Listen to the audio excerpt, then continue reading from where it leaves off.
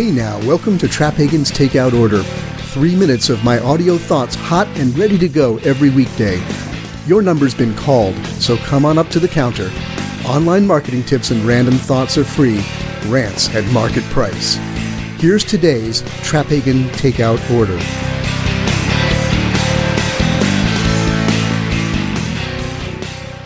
In episode 12, I shared with you my concept of what I call PBRs, Personal Brand Representatives. PBRs are real people in your company whose popular and authoritative personal brands can be an asset to your company brand. Now, a listener expressed concern that a powerful personal brand might actually rob attention from the company brand.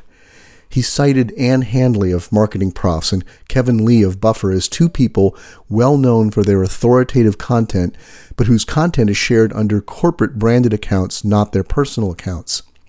Now, I think Ann Handley and Kevin Lee are PBRs, even if their stuff is shared mostly via branded social accounts.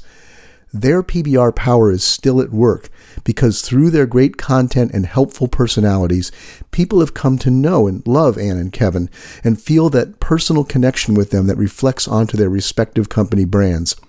So wouldn't it be better to just have all PBRs promoted only by the brand accounts? I don't think so. First of all, a PBR's personal brand account can do an end run around the hurdles that confront a brand account on many social networks these days. One hurdle is simply that some people might be reluctant to follow a brand account for fear they are going to get a feed full of promotions. But those same people would probably connect much more willingly with a personal account if they come to know and trust the person behind the account.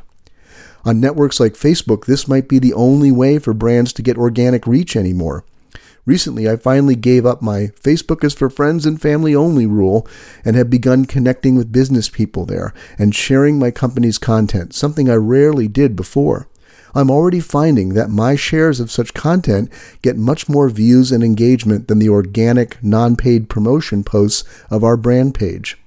Now, what I sincerely believe, but I'll admit is harder to prove, is that done well, such personal brand accounts do help grow brand awareness and reputation. While I never sell STC, my company, my agency, on my personal account, anyone who gets successfully drawn into my audience won't take long to know the brand with which I'm associated. And my belief is that over time, whatever trust and authority I gain in their eyes gets associated with my company brand. Now, am I missing something here? If you think I am, or have any questions at all, please let me know.